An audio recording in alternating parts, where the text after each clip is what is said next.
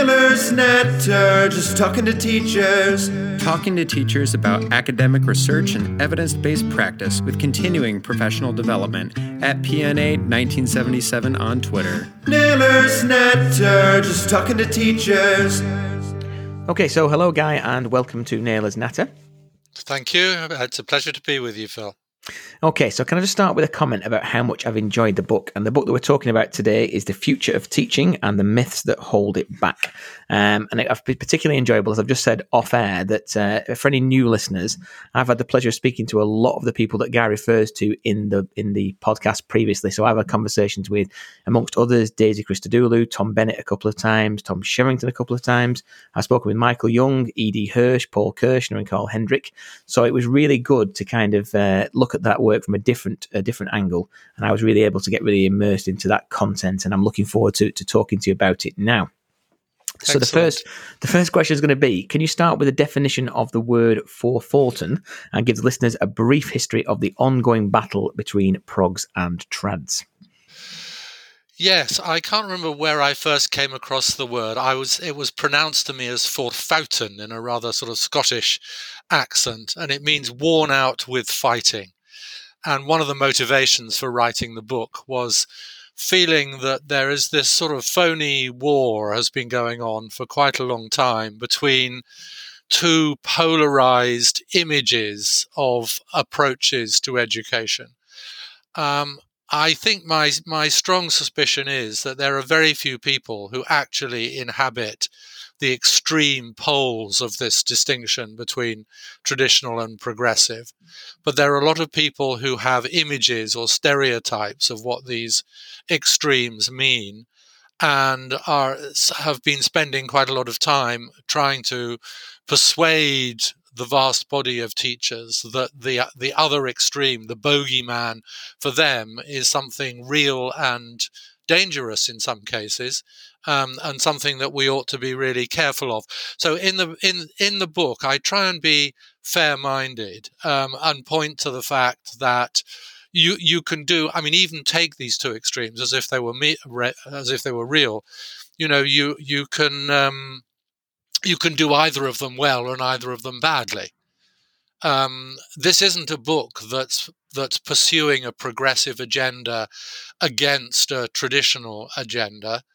The purpose of the book for me is really to take a critical look at a particular kind of pedagogical extremism, as I see it, which says that there is only one effective and legitimate way of teaching, and that is what I call direct instruction in a knowledge-rich curriculum, and that this is the particular strong claim that this is the only form of teaching which is somehow or other legitimated or underpinned by cognitive science. And as someone who spent a lot of time in the world of education, but also my training, my background is as a cognitive scientist, the kinds of cognitive science which are being adduced to support this position are, to be honest, the kinds of things that were familiar to me when I was doing my undergraduate training in psychology and my postdoctoral research in psychology back in the late 1960s and early 1970s. So it just sort of dismayed me and surprised me that this was being presented as unquestionably the image of cognitive science, which was beyond question and which led to what, to my mind, were some rather questionable conclusions. Absolutely. So in terms of that direct instruction in a knowledge-rich curriculum, so the DIKR, as you refer to it through the book, Cabal, as you put it, could you talk about the mainstays of them? And could you give listeners, as you do in the book, some hits and some myths of the DIKR assumptions? Yes. I mean, there were a lot of, as I dug into this, there seemed to be quite a lot of sometimes implicit, sometimes very explicit assumptions or assertions. Let me just list a few of them. That dangerous forms of progressivism are rife in school and teacher training. constructivism is a flawed ideology, that any form of progressivism prohibits teachers from telling students things. In other words, I mean, one of the ways I put this now is that if you're at all interested in learning as exploration by students, then some people assert that by the very nature of that, you must not be interested in explanation to students, that there is some kind of polarization or forbidden. There's no, I mean, my argument really is with the assertion that there's no middle ground. And I think the middle ground is where most, I don't know if you'd agree with me, Phil, is where most teachers live. We do a bit of explaining. We set up a bit of group work. We ask kids to engage with a problem, either on their own or in pairs or in small groups. Then we explain something to them. We scaffold the activity. The idea of this sort of pure discovery learning, as if it were throwing kids into worlds about which they knew absolutely nothing, that they were complete novices, and just let them flounder miserably and unprofitably, seems to me to be a real bogeyman. There are assertions about the nature of knowledge, which perhaps we'll get to. And sometimes knowledge is equated only with a kind of rather superficial, factual retention of things that are supposed to be beyond question. Some people argue that knowing lots is all you need to have to make you clever. And of course, knowledge is necessary. But it just strikes me as blatantly weird to suppose that knowledge is both necessary and sufficient. There are other kinds of things that are required to be intelligent, like the ability to think creatively and critically, and so on. The polarization of the idea that if you're interested in teaching skills, mental skills, thinking skills, and so on, that necessarily competes for time and attention with the transmission of knowledge, which is somehow or other the proper business of education. There's a strong argument around, which I think stems from a really heartfelt moral position, which is that progressivism especially disadvantages already disadvantaged children, because it distracts and therefore detracts from giving them the powerful knowledge which they will need in order to be socially mobile.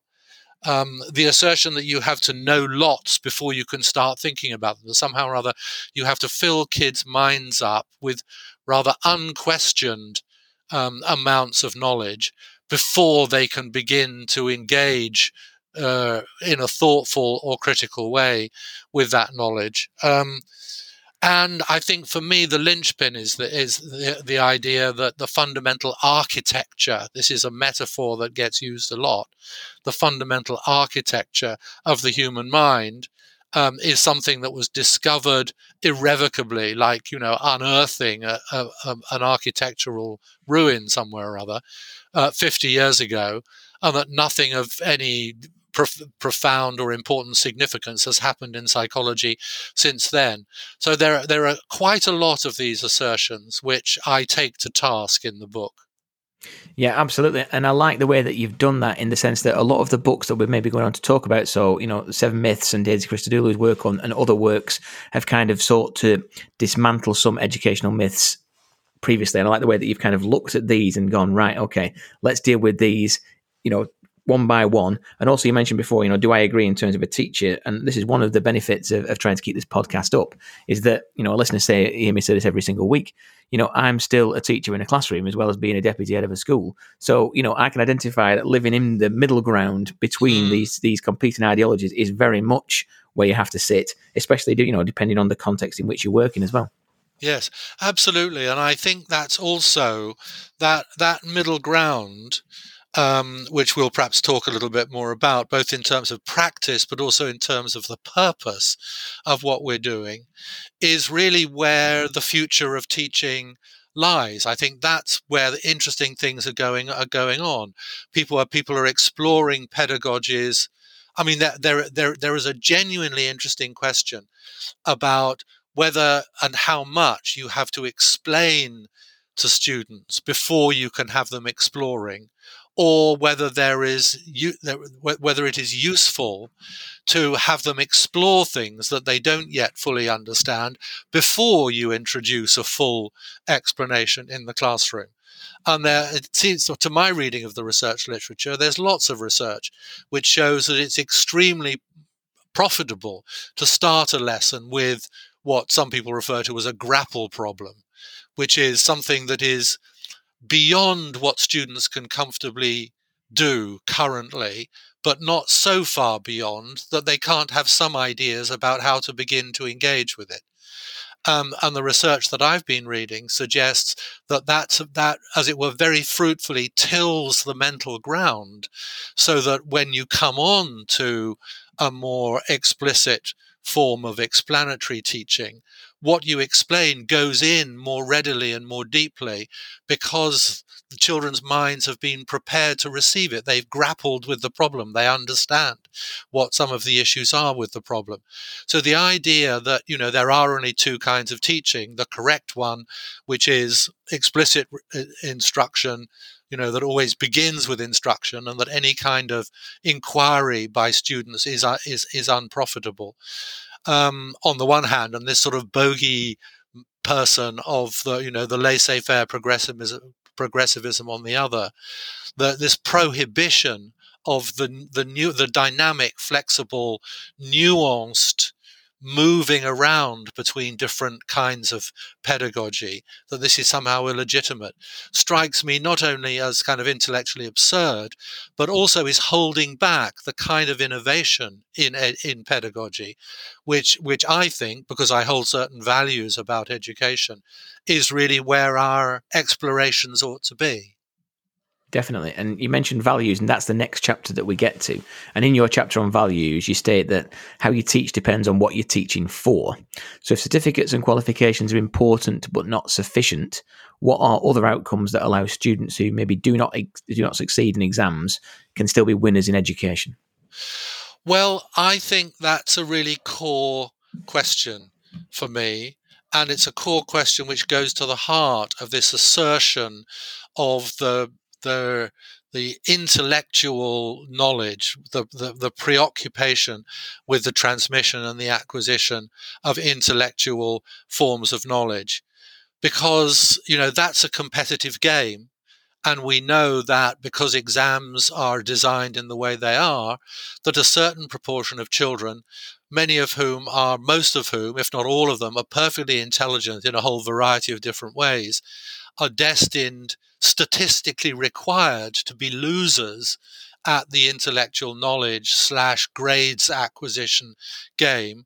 And, we jolly well ought, as a moral ought, to have a narrative about education which says what else is going on in schools that is of value to people who are only going to come out with 2 or 3 GCSEs, but nevertheless are going to lead rich and fulfilling lives, doing things that they enjoy and that they are expert at, which are not, being lawyers or professors or things that require high levels of explicit intellectual grasp. Yes, I think that for me, the values are to what does it take to flourish? First of all, one of my fundamental beliefs is that we're preparing students for life, not just for access to the next stage of education. So to suppose that the purpose of education stops with the honours board of Oxbridge or Russell Group University entrances is, again, for me, it's part of the game, but we lose a tremendous amount if we think that's the whole of the game, that there are other things. So there's knowledge transmission, skill development, but also, and a lot of the research shows this, the development of deeper. And here we come into a very complicated vocabulary, because people all over the world in different countries are grappling with how to articulate this.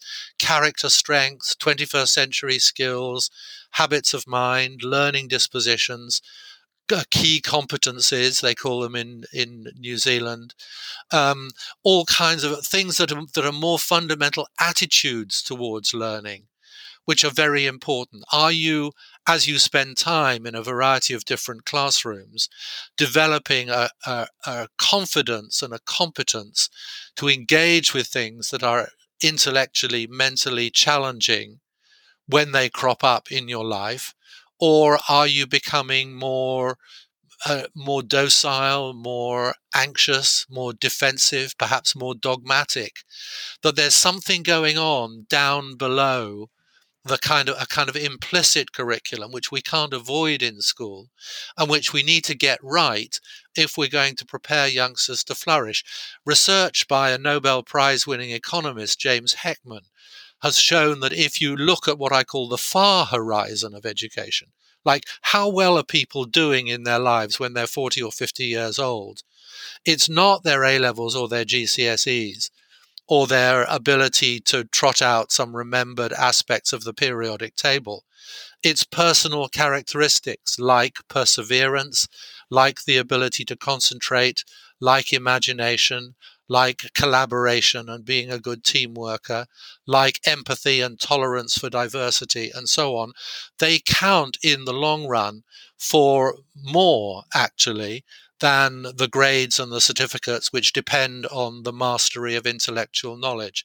So I think those desirable outcomes of education are absolutely fundamental to where we need to be putting our attention, and where our pedagogical innovation needs to be flourishing is how do we articulate what those desirable attitudes or aptitudes are, and how do we design pedagogies that are effective at transmitting knowledge, at building literacies and expertise, and also at gradually cultivating these habits of mind. And I don't hear any interested engagement with that from many of the direct instruction lobby. Somehow or other, there's an assumption. Daisy Christodoulou says this explicitly in her book, that somehow once you've acquired enough conscious, articulate, declarative knowledge, somehow or other these dispositions will automatically appear and will look after themselves. And John Hattie says that's not true, and I don't think that's true. I think they need explicit attention. Naylor's Natter, just talking to teachers. Okay, so building on that talk about knowledge, and obviously I've spoken at length to both Michael Young and to E.D. Hirsch, in the last year or so. So firstly, Guy, what reflections do you have maybe on, the I hesitate to say popularity, but certainly, the kind of reference point of the work of Hirsch and Young at the moment within the profession? And then what kind of knowledge do young people need, do you think, to thrive in the mid to late 21st century? Well, there's certain... It's interesting, the vocabulary and what constitute the key concepts in different people's discourses about education. And the word knowledge has become very iconic, particularly in terms of the neo-traditionalists, the people who are reasserting the central importance of the knowledge-rich curriculum. Knowledge is power, say the KIPP schools and say Michaela. So there's knowledge is a guiding concept. But it's often, knowledge means a whole lot of different things. Dylan Williams' foreword for my book points out very clearly that sometimes the word knowledge is used to refer only to factual and beyond dispute factual kinds of knowledge. Stereotypically the kings and queens and copper sulfate turns blue when you hydrate it and 2 2s are 4 and so on. But there's a whole range of different kinds of knowledges. There's practical knowledge, there's skillful knowledge, the procedural knowledge.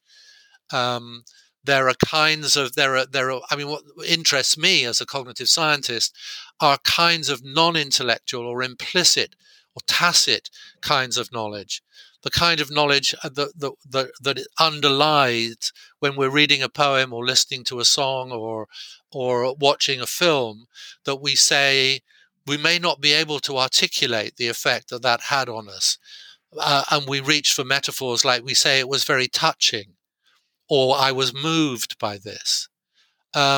Whereas that's obviously resonating with a kind of knowledge. When you read a poem that you can't articulate, poets often say, if I could have said it clearly, I would have.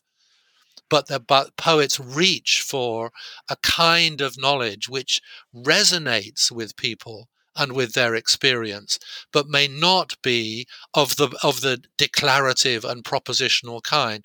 So I think some people use the word knowledge to shrink the zone of discourse, if you like, to things that are very explicit and very factual. The idea of powerful knowledge is a very powerful meme in education. And I know and like and admire Michael Young, but he would agree with me that his conception of powerful knowledge has often been Bowdlerized or oversimplified. Perhaps in the cause of defending this idea of powerful knowledge as being the knowledge of the school, the disciplinary knowledge of the school subjects. And I wonder, my conversations, I mean, in preparation for the book, I had 2 delightful lunches with Michael Young, and we're planning, although we disagree about quite a lot, we're planning another lunch. He thinks I've misrepresented him in the book, but I did my best, perhaps inadequate best, to represent his thinking. I like the idea of powerful knowledge, but I want to know powerful for whom, for what purpose? How does someone who is never going to engage with the world of science, I think it's great that they should be introduced to this fundamental, powerful model of the world that's summarized in the periodic table or in the solar system model of the atom or whatever it may be. I used to be a chemistry teacher way back. That's, again, as I said, that's not the be-all. I want to know someone who is going to find fulfillment in their lives being an upholsterer or a care worker or a hairdresser or an animator. I want to know how what they get from school is genuinely empowering for them in the lives that they lead. One of the best books on this, a recent book by one of my gurus, if you like, in this area, David Perkins from Harvard, is a book called Future Wise, which is all about, it's a book-length discussion of what kind of knowledge. The way David phrases this is, what is it that most young people are likely to need to know in order to lead the lives that they're likely to lead? We can't say anything more than that. It's a matter of balance and probabilities. And, in his book, he comes up with a whole lot of things that, to my mind, from a very simple common sense point of view, have a strong claim on the curriculum. Things like, obviously, the theory of evolution, finance, human rights, the nature of democracy, justice, the mathematics of measurement, yes, that should be in there. Probability and statistics, the nature of censorship and taboos, the nature of embodied knowledge, neuroscience seems to me to be fundamentally important for young people to know, let alone more practical things like, how to do a tax return or the fundamentals of good parenting or what have you. So I think if we go back to basics and ask the David Perkins question, you don't automatically, quickly and easily settle on the 10 or 12 traditional subjects of the school curriculum. There are a whole lot of other forms of knowledge, hybrid knowledge, practical knowledge, which stake a strong claim if we're looking at the far horizon of education and not just settling for A-level grades and university entrance. So it's a vexed and complex and urgent issue. What is it that we want young people to know? And I just don't understand people who say, it's all cut and dried. E.D. Hirsch tells us that he knows pretty clearly what it is that 7-year-olds need to know. or 12-year-olds need to know. And I think there's a much deeper and very urgent form of public inquiry that mysteriously isn't happening about what should be the kind of knowledge which equip youngsters to lead rich, fulfilling, responsible lives. Absolutely. I think it's interesting as well how the work of Michael Young and E.D. Hirsch has been claimed in the fact that it will serve disadvantaged students much better and they will improve their outcomes in later life. But actually, as you said there, some of the skills that you're talking about perhaps, will be equally well suited to some of those particular demographics of students that we're talking about. And actually, Yes. I like what you said about concluding somewhat reluctantly, because I know, unlike Michael Young, that while his arguments on powerful knowledge may make interesting sociological reading, and his desire to form an education that gives young people from disadvantaged backgrounds greater choice and control over the shape of their lives is laudable, his proposals are too remote from the realities of those lives and too tethered to an outmoded curriculum to be of much practical help. And I think that's really interesting.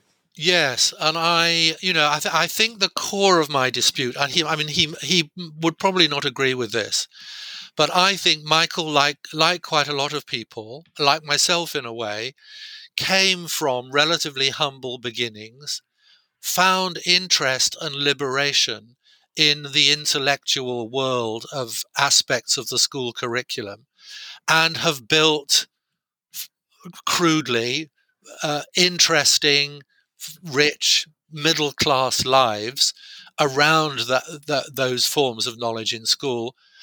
And fine. I think it's great that we should lay out the smorgasbord of different ways of being interested and interesting as a human being. But then there seems to be an implicit leap, I think, behind Michael's writing and some other people, that because that worked well for him, it ought to work well for everybody. And I don't buy the idea that allowing or encouraging people to become, hairdressers, plumbers, care workers, whatever it might be, is somehow tantamount to keeping the working class in its place. I think that's a profoundly dubious argument. I think choice, Michael talks a lot about choice. Choice is critical, but I think the choice to be a skilled joiner or a guitarist or a cartoonist, these choices are fundamentally human and valid just as much as the choice to be a professor of philosophy or a neurosurgeon. No, definitely.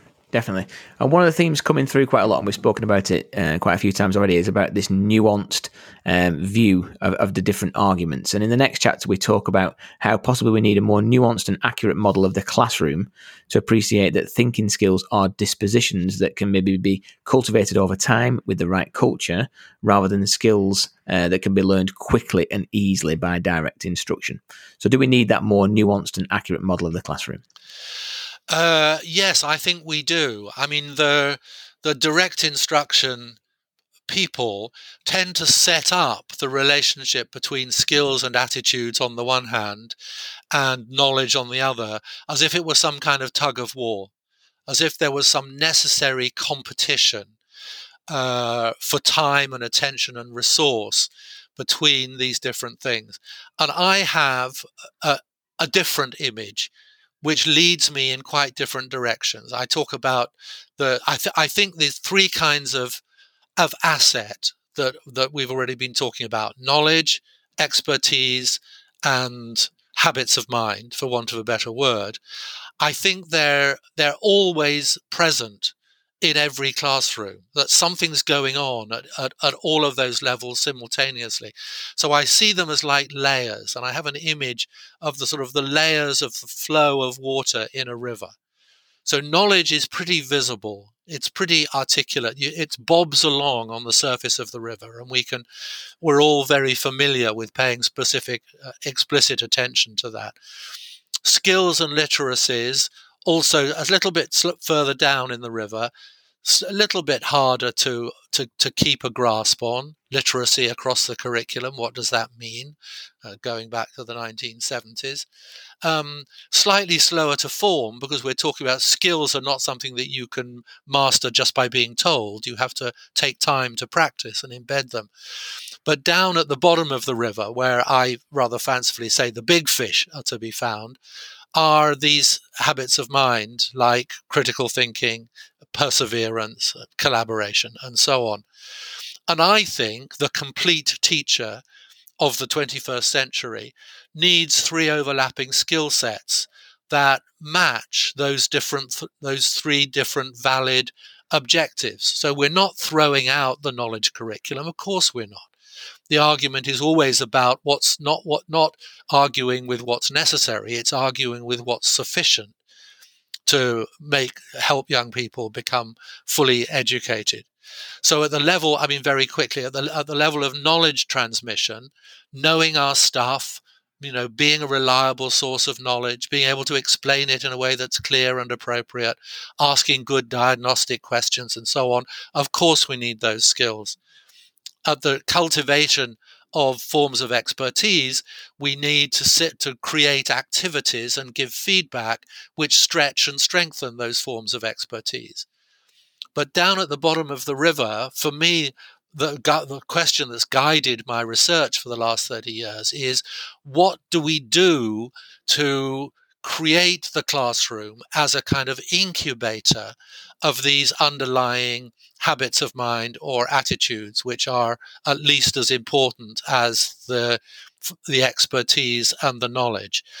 And a lot of my work, my positive work, rather than the critical work that I've been doing in the book, The Future of Teaching, has been drawing on a whole lot of initiatives around the world to articulate very clearly what kind of pedagogy helps young people become more independent, more able to think on their feet, more intellectually humble, more appropriately skeptical of knowledge claims, more imaginative in their approach to thinking and problem solving, and so on. So my image of the layers of the river is my attempt to offer teachers a kind of concrete metaphor for thinking about what's going on in the classroom, which gives all those three desirable outcomes a valid place. Naylor's Natter, just talking to teachers. Could you explain why the boxy model of the mind, on which Kirshner, Sweller, Willingham and others rely, is contested by the scientific community? It's definitely contested. Again, the language here is important. The word memory seems to have a very important resonance for the neo-traditionalists, if I can call them that. So it's like getting things into memory, long-term memory, working memory, seems to have a very powerful nuance for that group. And I think part of it is just a linguistic confusion between the concept of memory and the notion of memorizing, or what it is to remember. I did my DPhil at Oxford on the organization of semantic and episodic memory back in the early 1970s. So I've been living and breathing in this world for 50 years or more. The model, there are metaphors. Models of memory are built on metaphors, just as models of the atom are built on metaphors. And the metaphor of these that was rife when I was a student, and which underpinned the long-term memory, short-term memory model, was based on the then current fascination with the digital computer. Open up a computer and you find RAM, you find a central processing unit, you find a hard drive, and they're distinct from each other. And physically and electronically, things are shuttled backwards and forwards between these different stores. Store is also a metaphor. you open up a human brain and you don't find anything at all like that. You find one enormous, incredibly complicated neural network with different aspects and different inputs coming in and out of that neural network, which is spontaneously active, and so on. So the thinking now about, there's a very strong movement in cognitive science to reconceptualize working memory, not as a kind of limited capacity vestibule that everything you learn has to somehow squeeze through in order to get into long-term memory, but is working memory is what we call the way in which the enormous physiological network regulates its own activity in order to keep itself on track, in order to make decisions about what's relevant to this particular problem. And working memory phenomena often appear when we're engaged with problems of a particular kind, which involve us in trying to keep in mind several things that are currently not capable of being integrated whilst we solve the problem. And there are certain problems of that kind, and they particularly appear in maths and science. But they don't appear very much when you're discussing the subplots of Othello. They don't appear that much when you're learning a gymnastic movement. They don't appear that much when you're in a drama lesson. So again, one of my beefs, if you like, with this approach takes science and maths as if they were somehow prototypical.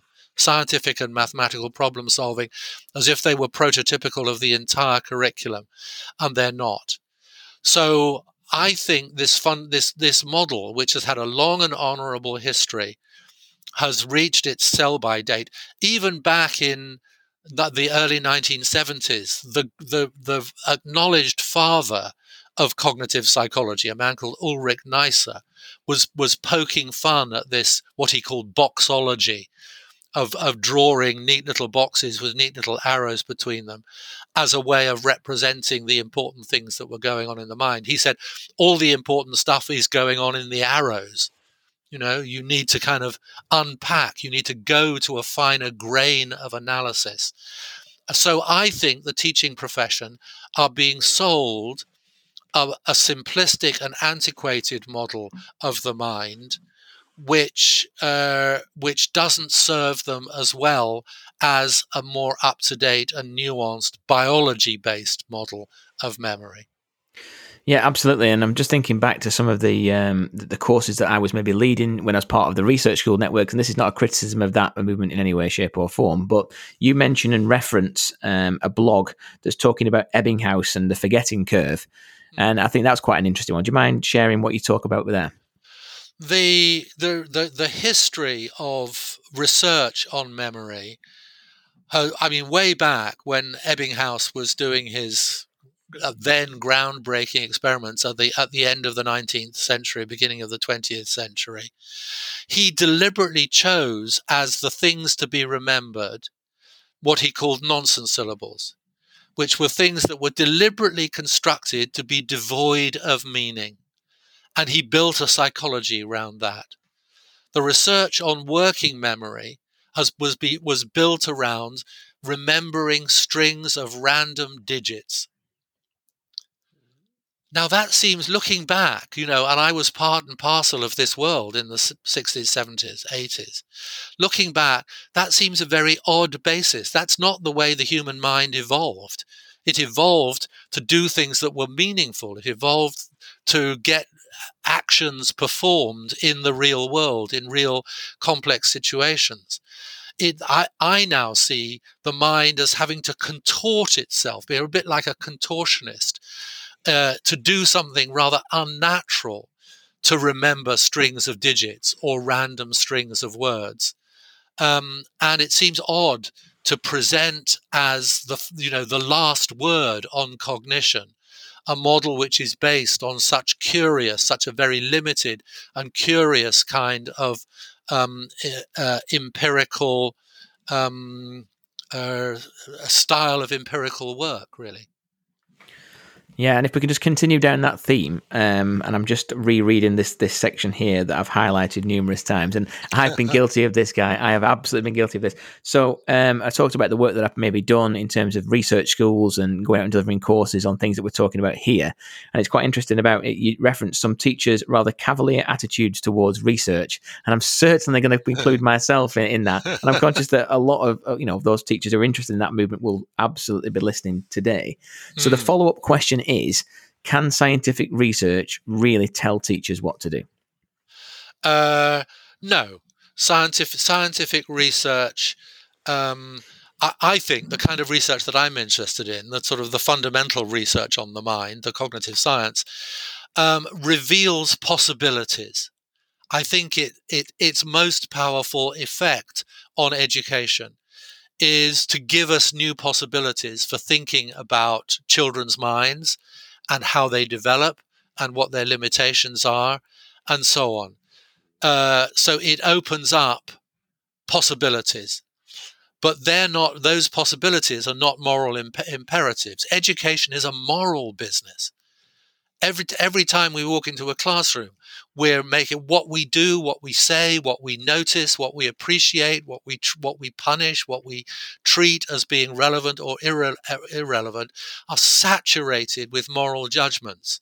What's better or worse than something else? What's preferable or not preferable?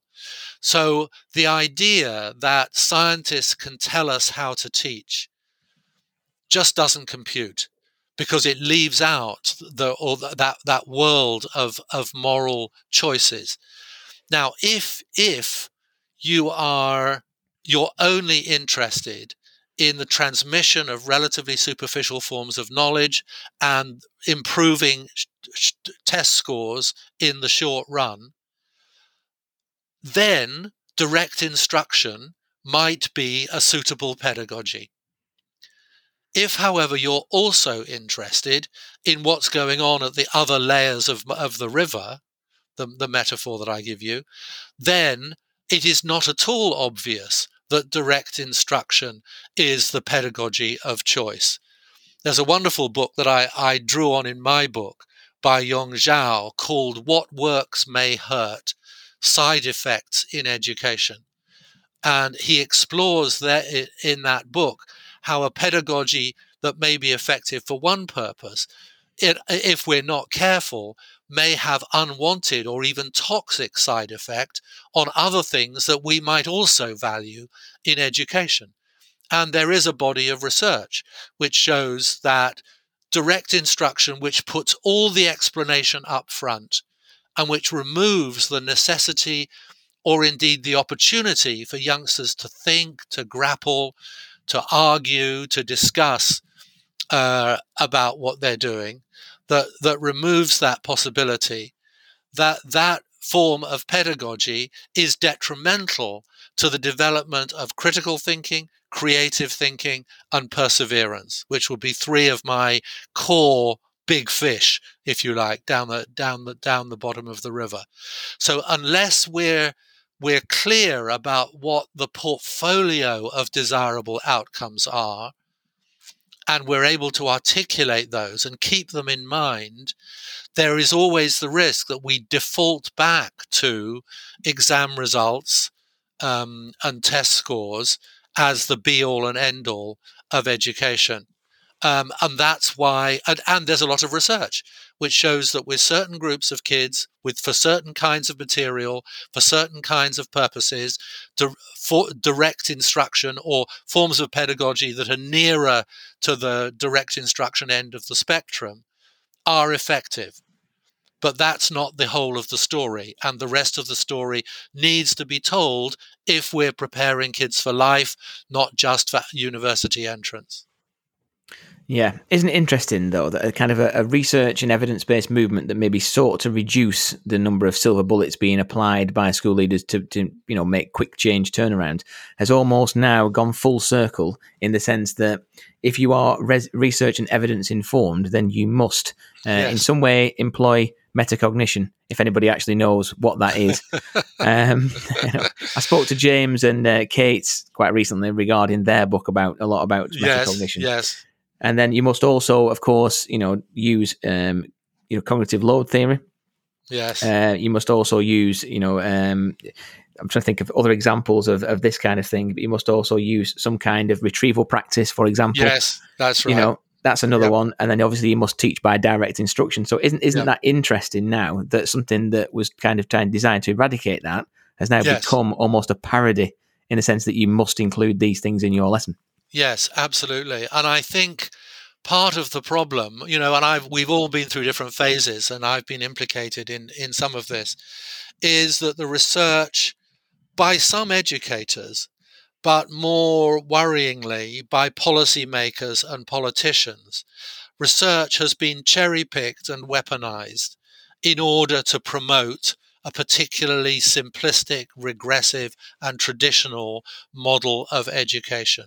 Research is not being used in an intellectually honest way. And I think that needs calling out. And that was part of my purpose in writing the book. Yeah, absolutely. And you think of examples that have been called out. So, learning to learn or learning styles and, Sure. supposedly debunked education myths. But then equally, you could say that something like retrieval practice has now become, and I think it's a Dylan William, it's become a lethal mutation, hasn't it? In the way that it's being applied in the classroom. Exactly so. And again, I've nothing wrong. I have no fight with traditional methods used appropriately. Sometimes I went to a little village school for a short period of my life when I was 7, 8, or 9, and we sang our times tables. We chanted them in the morning, and I don't think that did any lasting damage to the fragile little flower of my human spirit. I think it was an economical way of learning something that's been useful to me throughout my life.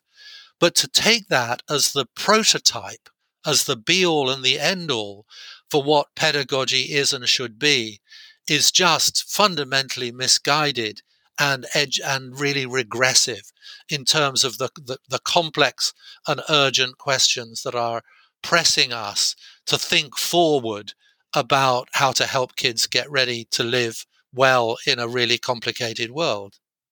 Definitely. So do you feel as if that this simple-mindedness then is holding education back?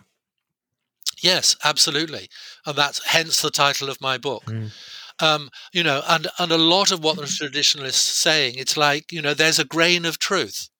Or, if you add a little more nuance, if you're allowed to add a little more nuance and say, yes, for some kids, sometimes, my discussion of Michaela, for example, I think, Catherine Birbalsingh doesn't agree with me, but I think is rather generous. I think with certain kinds of kids who may not have acquired certain basic capabilities of self-regulation for whatever reason in their growing up before they went to school, may well benefit from a kind of boot camp instilling in them knowing how to sit down and be quiet and listen and remember to bring their stuff. I don't have a problem with that. But again, with Michaela, my problem is that that's just the launch pad. That's just the concrete foundations of the education that I would want to build. And to say that, everything begins and ends with that kind of that tightly disciplined approach to teaching misses out. Why not have both?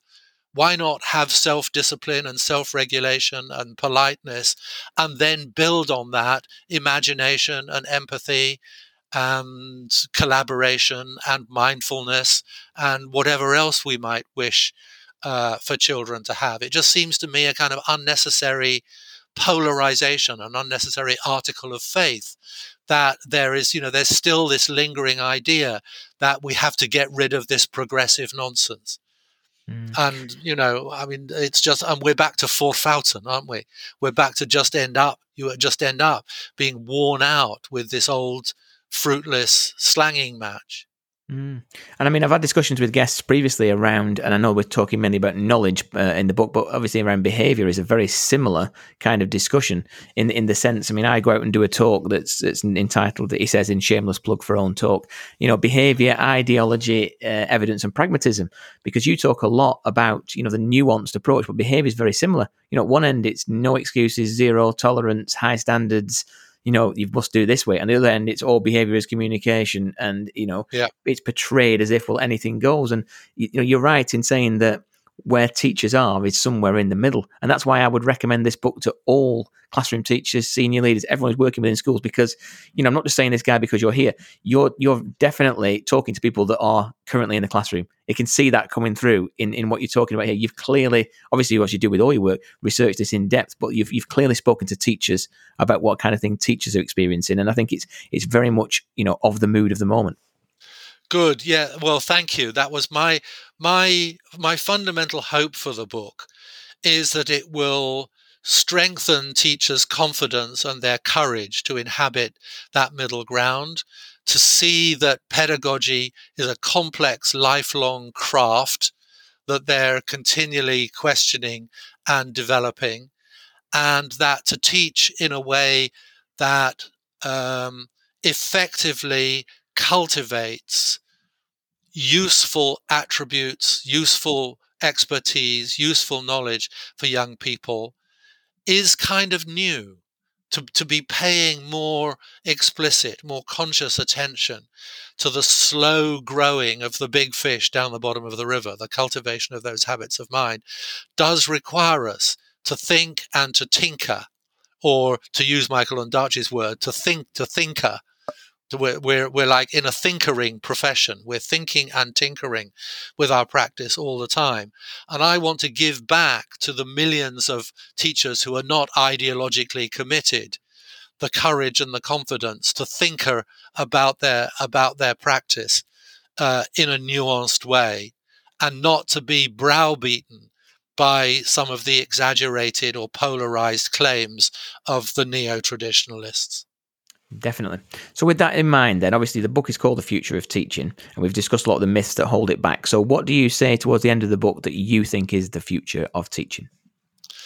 Well, as I say, a lot of my previous work has been around trying to identify what that is. I think there are a lot of little, if I'm going to be fancy, cultural signifiers that teachers need to become growingly aware of in the classroom. Things like the whole cultural mood of the classroom either creates another of my metaphors, either creates an undertow, a cultural undertow in the classroom, which are pulling youngsters in the direction of becoming more independent, more thoughtful, more resilient, more imaginative, more critical in their approach to learning.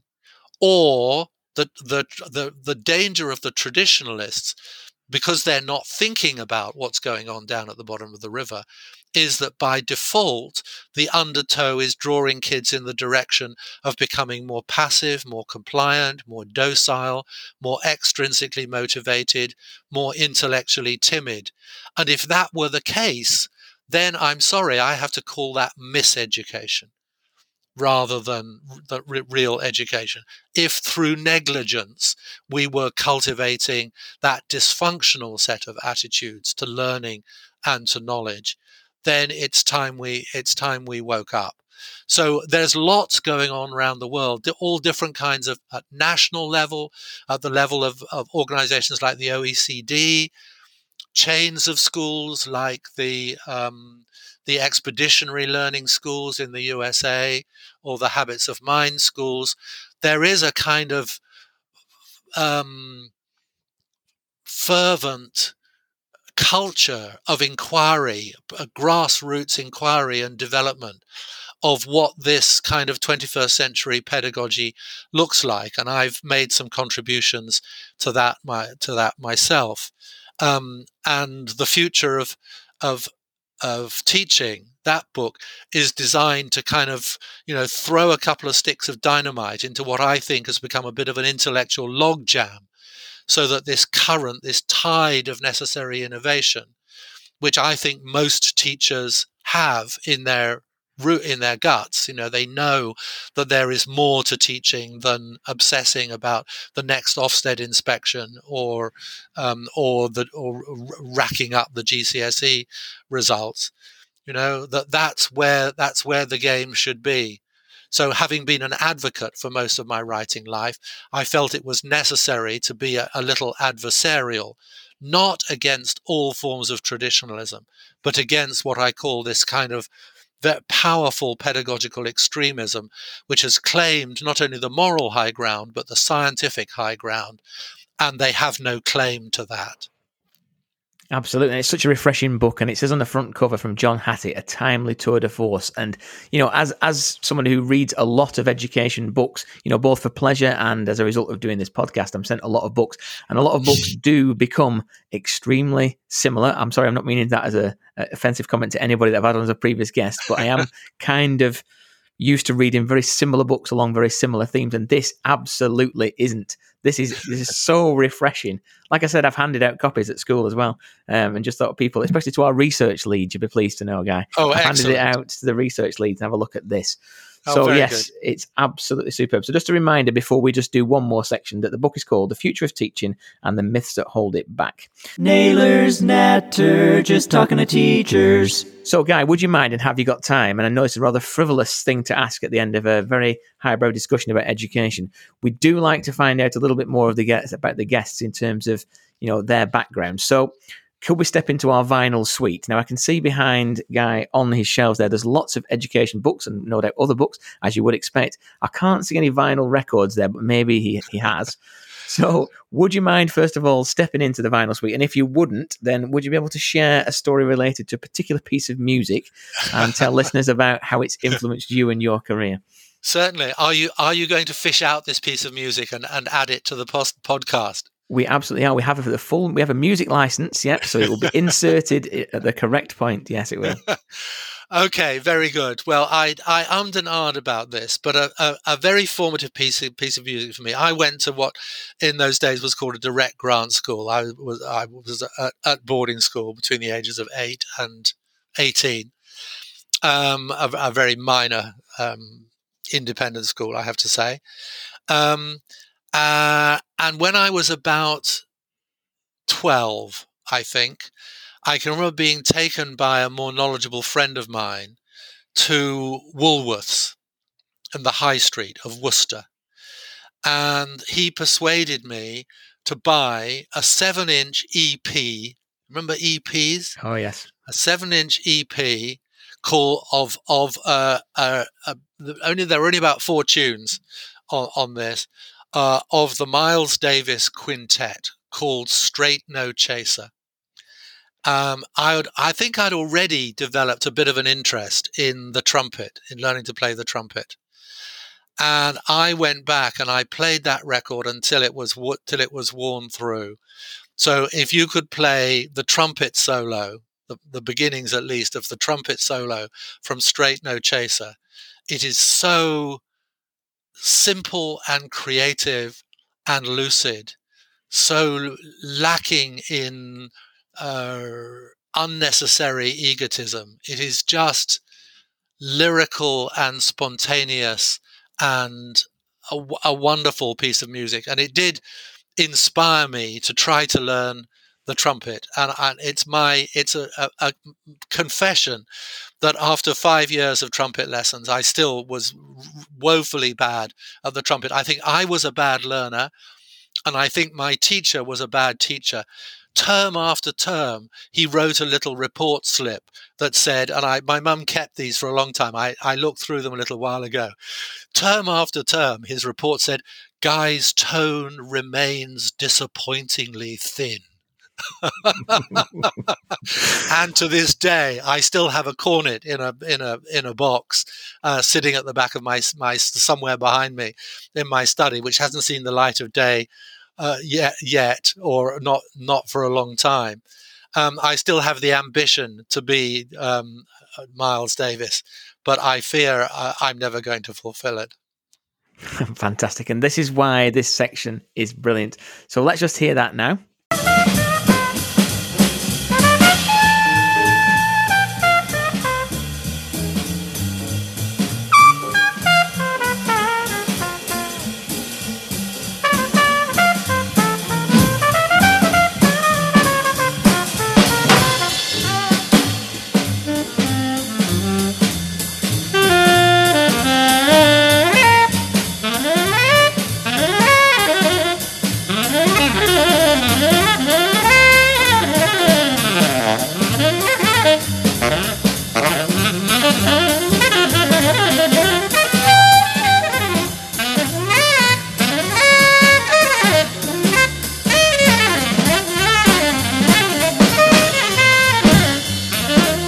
Fantastic. So, Guy, yes, and in terms of a choice, in the vinyl suite which we have at work, which I mention every week, I know that people probably assume that the deputy head and the assistant head in charge of behaviour and safeguarding just sit listening to jazz records all day.